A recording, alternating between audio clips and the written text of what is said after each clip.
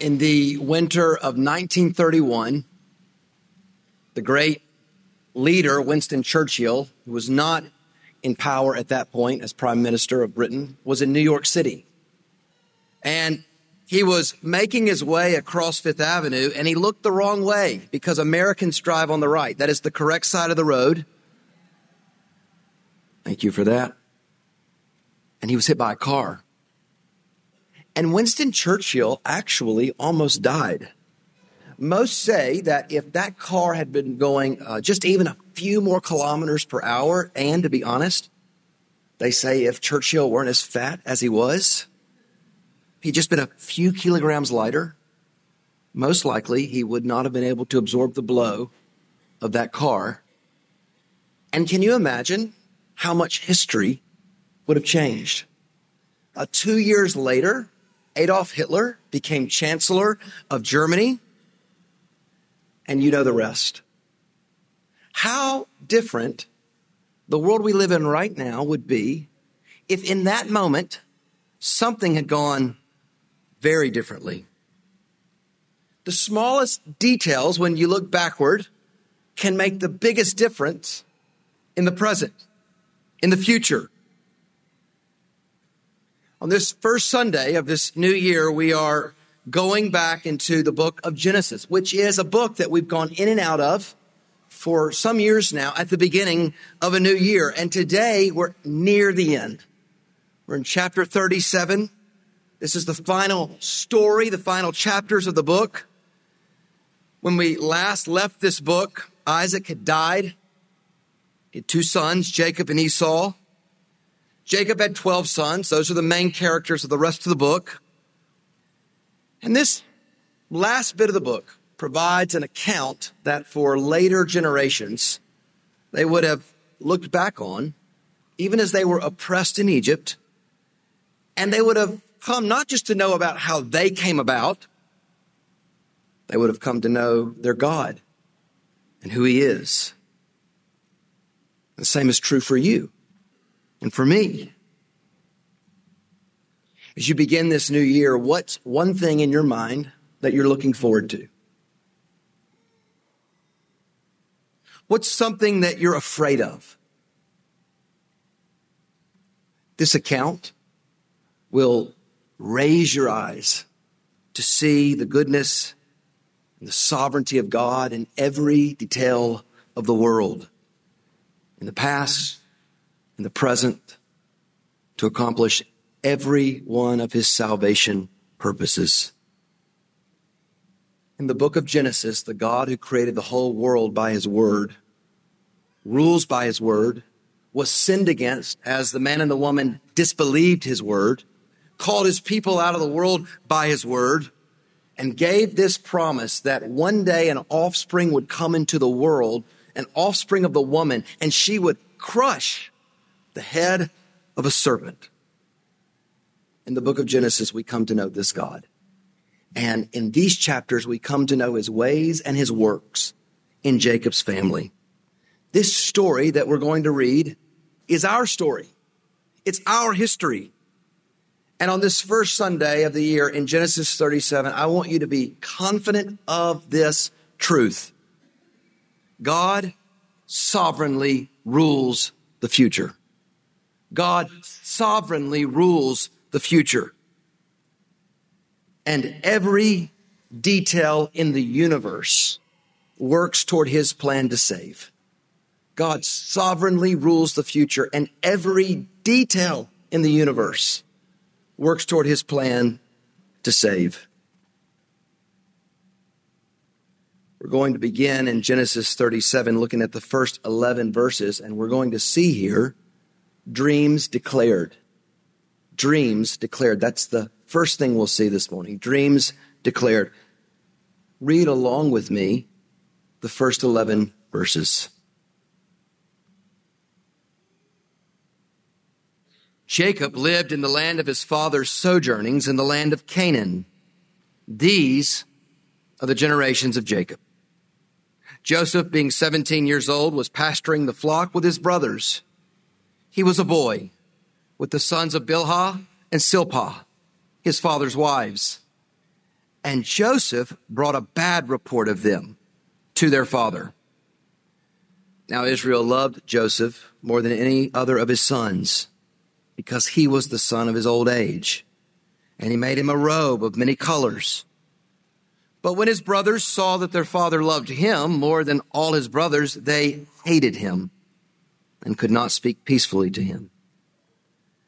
Now Joseph had a dream, and when he told it to his brothers, they hated him even more. He said to them, "Hear this dream that I have dreamed. Behold, we were binding sheaves in the field, and behold, my sheaf arose and stood upright, and behold, your sheaves gathered around it and bowed down to my sheaf." His brothers said to him, "Are you indeed to reign over us? Or are you indeed to rule over us?" So they hated him even more for his dreams and for his words. Then he dreamed another dream and told it to his brothers and said, "Behold, I have dreamed another dream. Behold, the sun, the moon, and 11 stars were bowing down to me." But when he told it to his father and to his brothers, his father rebuked him and said, "What is this dream that you've dreamed? Shall I and your mother and your brothers indeed come to bow ourselves to the ground before you?" And his brothers were jealous of him. But his father kept the saying in mind. So we begin here with Jacob, who has been on a long journey. He's met God. God's revealed himself to him. Jacob deceived his father. And Jacob has known and experienced the unmerited, undeserved grace of God. It is only by God's power that we read in verse 1, Jacob is back in the land of Canaan. In verse 2, we have this marker that a new story in Genesis is beginning. These are the generations of Jacob. So this is the 10th, this is the final story in the book of Genesis. And it's largely the story of Joseph. I'm well aware many of you know this story. My prayer for you is to see it afresh, or for the first time, to see the ways and the works of God. This is not a cute, sentimental Bible story for children. This is a story of very real, wicked sin and a real and righteous salvation. We meet Joseph when he was 17 years old. He's a shepherd. He pastures the flock. And he does that with his brothers, sons of Bilhah and Silpah. And he brings a bad report of them to their father. Now, this way of saying this has a negative connotation. Joseph is probably immature, maybe a bit of a tattletale. From the beginning, though, tension between Joseph and his brothers is introduced. This isn't a surprise to us. From Cain and Abel, to Jacob and Esau, sibling conflict, sibling rivalry has been a prominent theme in Genesis. And so also has been favoritism by fathers. Verse 3, Jacob loved Joseph more than his brothers, and he famously gave him this robe of many colors. This robe, the way it's described, it is used in one other place in Scripture, in 2 Samuel 13:18. One of King David's daughters wears it.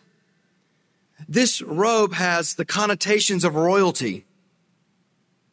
All of this combines to make Joseph's brothers hate Joseph. We read in verse 4, they hated him. They couldn't speak peacefully to him. So here we have sibling rivalry, hints of royalty and kingship, favoritism, all of these themes in Genesis starting to come together at the end of the book. And so are dreams. Throughout this book, God divinely reveals himself. He gives revelation through dreams to the patriarchs. Joseph has 2 dreams. 2 is significant because it means there's certainty. You can get 1 dream wrong, but not 2.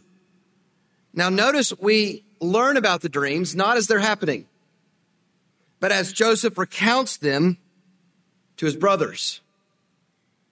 And even though the dreams are revelation from God and understood to be such, the dreams cause his brothers, verse 5, verse 11, to hate Joseph, become more jealous of him.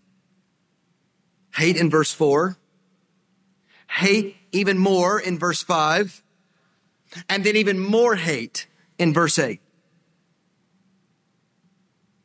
Whatever flaws there were in Joseph, these brothers harbored hate, and they allowed that hate to grow. Hate is more than simply intensely disliking someone. Hate is hostility. Hate will lead these brothers to do things they would never have dared dream when the hate began in their hearts. Guard your heart against hate. I wonder if you're honest, if you've allowed hate for someone else to take root in your heart. There's absolutely such a thing as enemies that must be opposed, people that must be brought to justice, but hate destroys you. It doesn't destroy them. Harboring hate hurts you, not them. Now, how do you defeat hate? If you're a Christian, you defeat hate by seeing yourself first and fundamentally in light of the cross. The God who has every right to be hostile toward you has demonstrated to you an unmerited, unthinkable love to save you. And so for whatever reason you hate that person, whatever makes you hostile, whatever you're holding against that person, that's not even close to what God could have righteously held against you. What's the solution to the hate that you know is everywhere in the world? It is the cross. The cross. The more you're looking up at the cross, the less you can look at anyone with hate. What were Joseph's dreams? Well, the first, verses 6 and 7, his sheaf arose, it stood aright, and the brothers' sheaves gathered around, and they bowed down. And in the second, verse 9, the sun, moon, and stars are bowing to Joseph. Now, that's more than just ruling people. He's got authority in that dream over creation. In both cases, Joseph reports the dreams, and the brothers interpret them. First one by his brothers, the second, that's verse 8, the second, verse 10, by his father. And they do, in both cases, interpret the dreams, which are a revelation from God, correctly. And they do not like what God has revealed. Hate by the brothers in verse 8. And in the second dream, reported to both the father and the brothers, verse 10, Joseph's father, Jacob, is angry. He rebukes Joseph. He can't stand the idea that he, his mother, his brothers would bow down before him. Now, remember, at this point, Joseph's mother, Rachel, is dead. So he's referring to Leah. Now, whatever impression we have of Joseph at this point, and it does seem he's immature, these dreams are from God. The same God who promised this family that through them he would bless the world, that there would be mysteriously an offspring that would come into the world who would crush the head of the snake. If you'd been alive in those days, you would have constantly wondered, when you heard these stories, is this person the one? Could Joseph, with all of his royal dreams, be the offspring? I think Jacob wondered that. Notice in verse 11, his brothers were jealous, but his father kept the saying in mind. Luke picks up on that in his gospel. How does he describe Mary and the response to all that the shepherds told her that night concerning the baby Jesus who had just been born? She pondered all these things in her heart. That's what Jacob is doing. He's wondering about this. He's pondering what's being said to him by his son. What should you and I see here? God sovereignly, and this is something we say in sports, is calling his shot. So in soccer or football, when someone points at where they're going to kick the ball in the goal, or in basketball, when a player says, I'll make it, they call their shot. It's saying what's going to happen ahead of time, often when it feels impossible. That's what God's doing. He's declaring Joseph's destiny ahead of time. He is predestining Joseph's future. God has that right. He has that kind of power. He does so in such a way that human beings have responsibility and make all kinds of important choices. But in doing so, in this predestining of Joseph, God is assuring his people he's keeping his promises. He does this to strengthen your faith. One year has changed to another. God has not changed. What he's doing there in this passage, he's doing now. He is working for your good and for his glory. There's a lot that you and I could be uncertain about in the next week, in the next year. One reality that is certain is God will keep his promises. Anchor your hope there. Some of you know disappointment in your life right now. Some of us will know disappointment this year. So anchor your hope in God's promises to do good, to save, to work for your good, better than you know how to work for yourself. That's what God has done here. He has made promises from a human vantage point that are impossible. But the God we meet in the Bible glories in making promises like that and then keeping them. God calls his shot, and God does not play small ball. Will you believe God, or will you settle for some lesser promise, some lesser word? Don't look down here for your hopes. Raise your hopes. Anchor your trust in the great redemptive promises of God. He means for us to bank our lives on the fact that his promises will be kept by his power. Also see that God's ways are just so different from our ways. I mean, the boy Joseph, the family to whom God is making these promises, they are in no position from the vantage point of this world to see how God will keep any of these promises. But God keeps his promises in the wisest of ways, ways that are so unlike our ways. He's going to do so through weakness and disappointment and suffering and confusion to bring about salvation.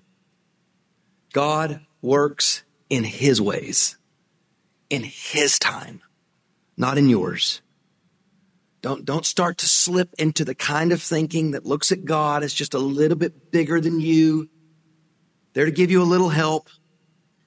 He's the sovereign, the ruler. Do not judge him by feeble sense. He really does know and rule all of your ways, the ways of your life this year. He really knows what he's doing.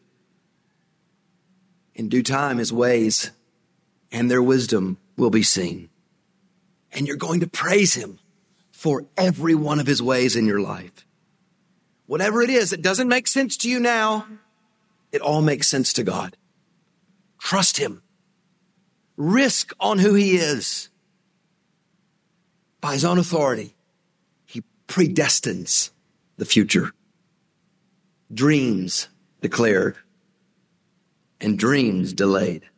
That's the second reality of this text. Dreams delayed. Look down beginning at verse 12. Now his brothers went to pasture their father's flock near Shechem, and Israel said to Joseph, "Are not your brothers pasturing the flock at Shechem? Come, I will send you to them." And he said to him, "Here I am." So he said to him, "Go now See if it's well with your brothers and with the flock, and bring me word. So he sent him from the valley of Hebron, and he came to Shechem, and a man found him wandering in the fields. And the man asked him, what are you seeking? I'm seeking my brothers, he said. Tell me, please, where are they pasturing the flock? And the man said, they've gone far away, for I heard them say, let us go to Dothan. Joseph went after his brothers and found them at Dothan. They saw him from afar, and before he came near to them, they conspired against him to kill him. They said to one another, here comes this dreamer. Come now, let us kill him and throw him into one of the pits.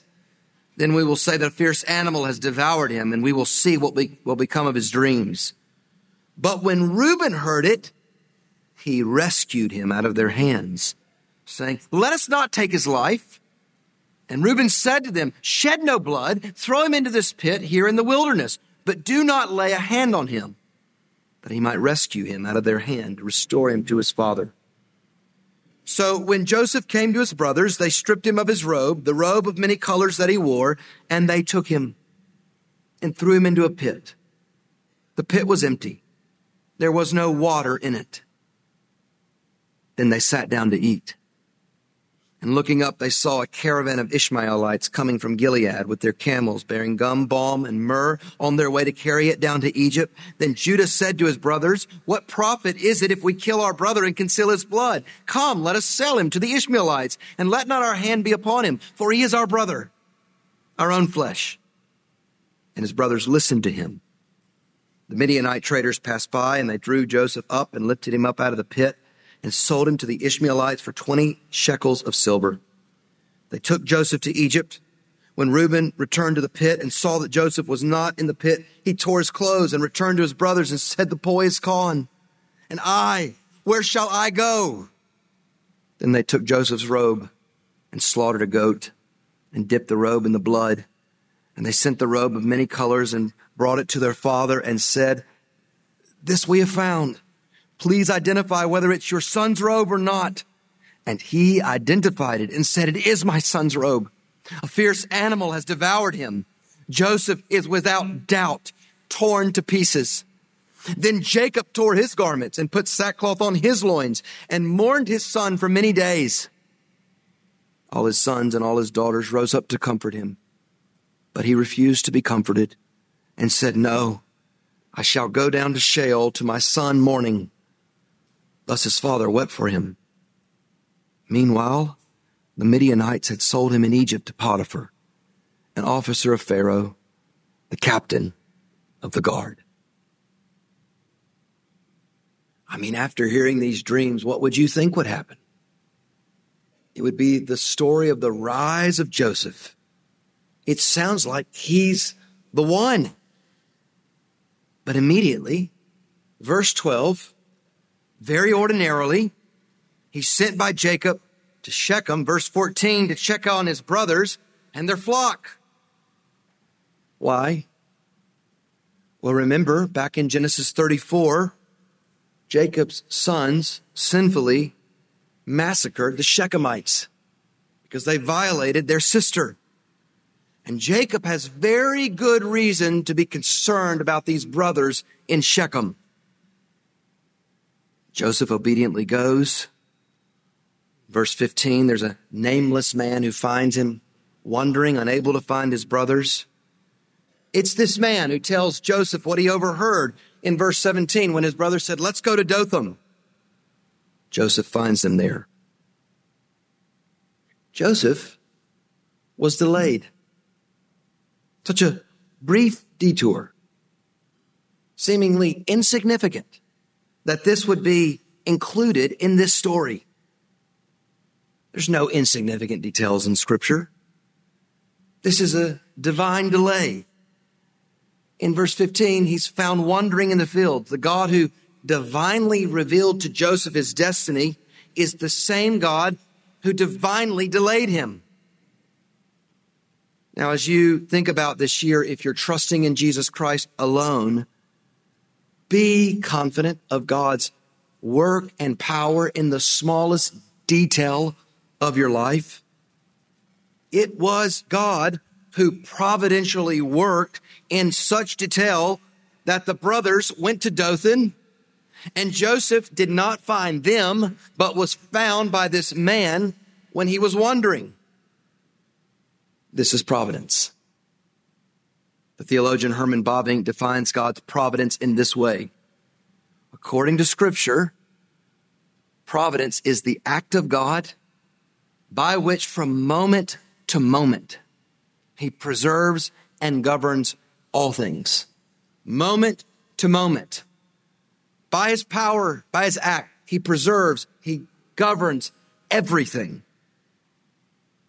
John Piper calls God's providence his purposeful sovereignty, by which he will be completely successful in achieving his goal for the universe. His purposeful sovereignty over everything, every detail in the world, every detail in your life. Now think back over the last year. What was hard in your life? What confused you? What encouraged you? None of it was an accident. All of it working toward God's plans and purposes. For you and me to grow as Christians in the coming year, we should study God's providence, his purposeful sovereignty in the Scriptures and in our lives. Notice in this text, Moses does not say that Joseph's wandering here, his delay, was by God's providence, but he expects you to see it. And you'll grow as a Christian when you are careful to see and study and trust God's purposeful sovereignty in your life to the smallest detail. Nothing is overlooked in God's universe. In each moment, Christian, you live under the purposeful sovereignty of your good Father. That thing that happened last week that you didn't expect, God's purposeful sovereignty.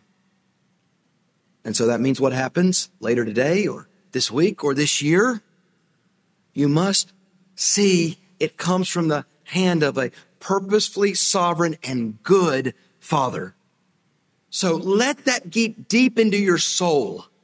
And the more that does, the more you're going to live in God's universe as it really is. You're going to see all the circumstances of your life as from God. And then you will seek to be as purposeful as he is. His providence extends to everything, even a meaningless delay. How does that change you in the way you see God's world? Ultimately, Joseph in verse 18 does make his way to Dothan, and his brothers see him far away, and they conspire to kill him. What began with Cain and Abel, Esau and Jacob, once again, hatred that starts in the heart does not stay there. It grows to the point that one side wants the other side dead. Be warned about that. What you cultivate in private will manifest itself in public. Do not ever believe the lie that your sin is a private thing, not in God's universe, where he sees it all. Notice how wicked these brothers are. In verse 20, they conspire to kill him. They throw him into a pit to make up a story about an animal. This is premeditated murder. They mock his dreams. They are against Joseph. They are against God, who's revealed himself to Joseph. It's Reuben in verse 21. He's the firstborn, and he argues that they shouldn't take his life. And we know he does that so that, verse 22, he might rescue him from the pit and return him to his father. Why did he do this? Well, back in Genesis 35, verse 22, Reuben committed a great sin. He laid with his father's concubine, Bilhah, and Jacob heard of it. Reuben, as the firstborn, was not on good terms with his father. And he had every reason to try to get back into good status with his father. Maybe it'll work. They do follow his plan. Joseph, for his part, is totally unaware of all the plans they have for him when he shows up. We do know They will not thwart the purposes and plans of God. What they mean for evil, God means for good. Whatever we don't know about the future, nothing in the universe changes that reality. Now, like Joseph, that might mean for you or for me, suffering at the hands of human wickedness. But there is nothing in Joseph's life that is about to just happen to Joseph. Same for us. Nothing randomly happens to us, not in God's universe. I want you to see how getting your mind around this massive doctrine of God's providence leads to your growth and your joy and trust in God. You'll start to walk in this world seeing it by faith, not just by human sight. Maybe bring something to mind right now that you think is not fair or hard or is evil. Maybe it's in your life or in the world. For you as a Christian, that's being ruled over by God, who does not do evil for your good. Be patient. Be patient. Wait in faith. Be constant in prayer. Keep hoping. God works in ways that don't make sense to us. As big truth gets into your mind, it will affect your heart. It will affect your life. When you embrace God's total rule and authority, it deepens your trust. It changes your sight. Real evil never stops the sure purposes of God. Verse 23, they stripped him of his robe, the robe of colors that he wore. Now think of that. Joseph was wearing the robe. He must have loved that robe, and they hated it. They hated it for what it reminded them of, because they hated the God who ruled them. They opposed his purposes. They throw him into a pit. There's no water. He's just declared these dreams he has of destiny to be royal, and now he's alone. The bottom of a waterless pit. And this is so like God. Joseph has sunk as low as he can possibly go. But God is not absent. He's with Joseph in the pit. This is the God who gives his people the words to cry out to him from the pit. Psalm 40. Royal King David, verses 1 and 2. I waited patiently for the Lord. He inclined to me and heard my cry. He drew me up from the pit of destruction and set my feet upon a rock. God's power extends down into the pit. Never think that your suffering or your confusion, never think that the most difficult place is beyond the hand, certainly the plans of God. God means for you to wait patiently there. He means for you to cry out to him, to trust he will ultimately set your feet on the solid rock. God is with his people in the pit. What is the reason you think this morning you have not to trust God? Why do you believe that what you see or what you think is more sure than what God says, the way he acts? He delights to raise his people up from the pit. Joseph's brothers meant for Joseph to die in that pit. Reuben meant to rescue him and reestablish himself with his father. All of man's intentions cannot stop God's purposes. Now look at verse 25. As they sat down to eat. Now you think of that. Joseph is in a pit and they sit down to eat. They're so at ease with their wickedness. We know from chapter 42, verse 21, that Joseph was pleading with them for his life. And they just eat. Joseph suffered unthinkable evil. He has no idea where this is headed. His coat torn, his dreams are going to be torn in his mind too. To bring about his purposes, God is taking Joseph through unimaginable suffering. And God's going to shape him in that. God's going to bring about his purposes to save his people through that. You think God is preparing his people for something even bigger than this? Of course he is. Joseph is at the bottom of the pit. When suddenly, verse 25, these Ishmaelites just happen to come along and they're going to Egypt. They're not from the line of promise. They're going down to Egypt. That's where Abraham went. And when he went there, he had to be rescued by the power of God. They're wealthy.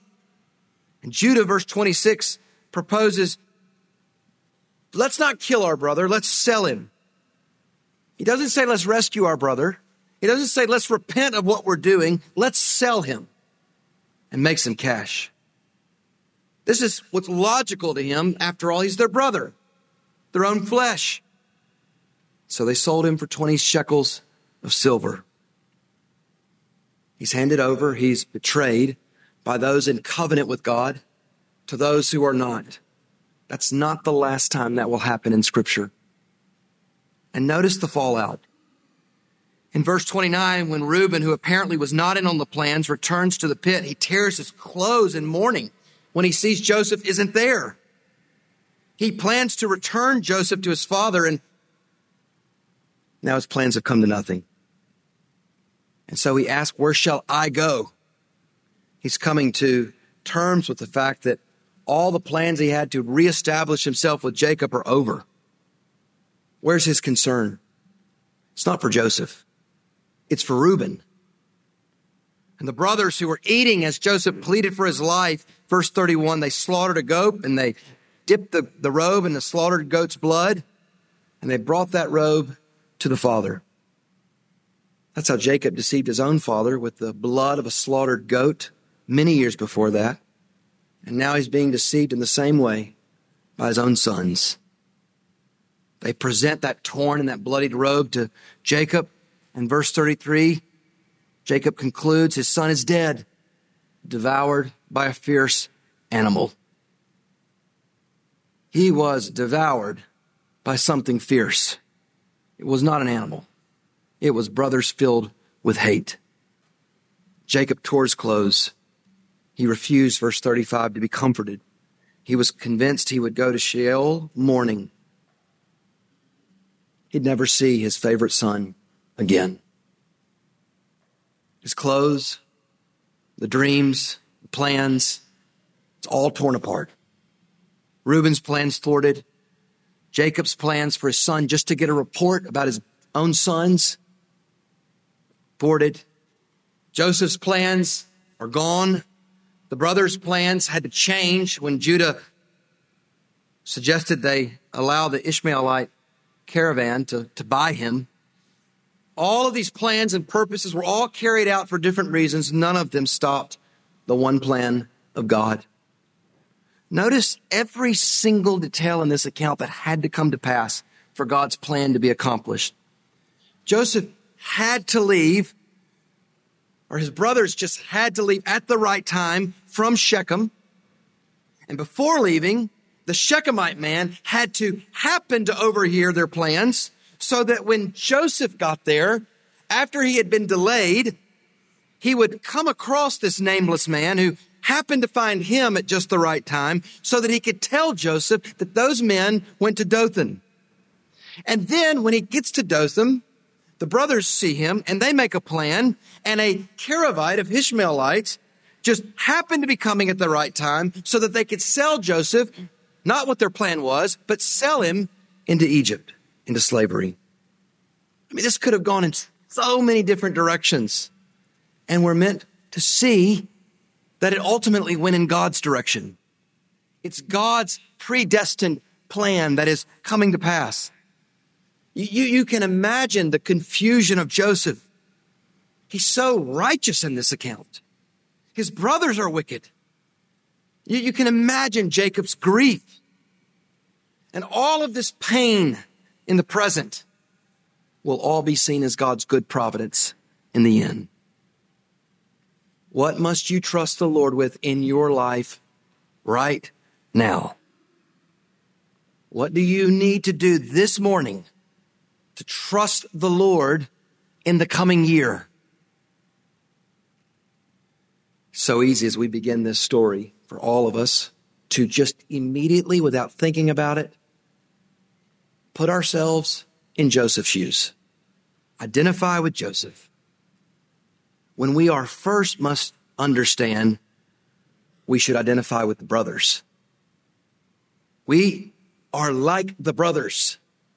We are by nature people opposed to God. We are by nature people who have worked against God and his good purposes in the world. We have, like the brothers, hated God's authority over our lives to tell us what to do.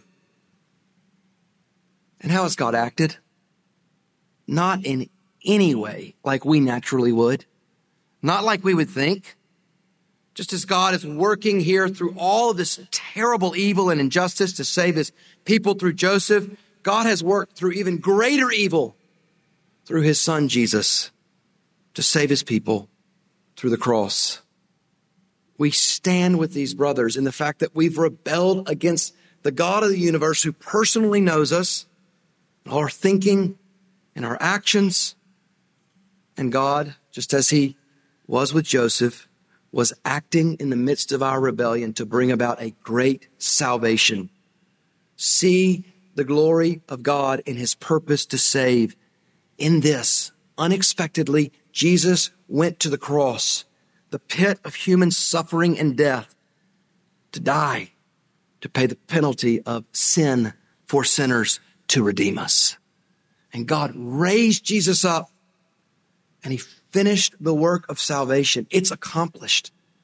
There's nowhere else to look, nothing to do. And the question for you, me, will you turn from your sin, your rebellion, and trust Jesus? He alone, in Jesus Christ, can save. This chapter, it begins with Joseph declaring dreams. It ends with Jacob, who's inconsolable. But even as Jacob mourns, he cannot be comforted. God is at work. Unknown to Jacob, unknown to anyone in that family, God is working far away in a way they don't know for salvation. Far away, the Midianites had sold Joseph in Egypt to Potiphar, an officer of Pharaoh, the captain of the guard. God is always up to his people's good, even when we have no idea how. Joseph has been ruthlessly abandoned by his brothers. He is not abandoned by God. He's the lowest of the low in Egypt, but he's in the high-ranking Potiphar's house. He's there by God's power, by God's plan, and for God's purpose.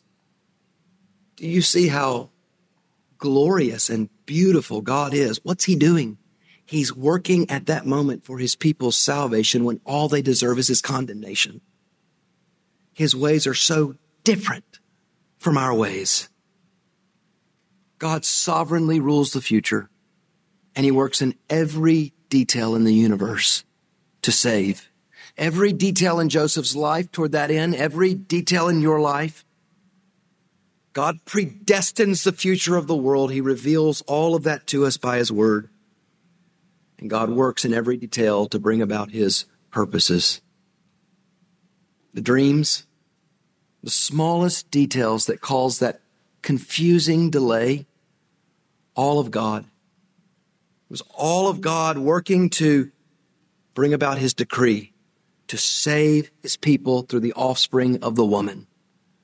Now, as you and I go into this week, as we go into this year, what other God, what better promises could possibly be a greater anchor for your trust and your hope and your perseverance?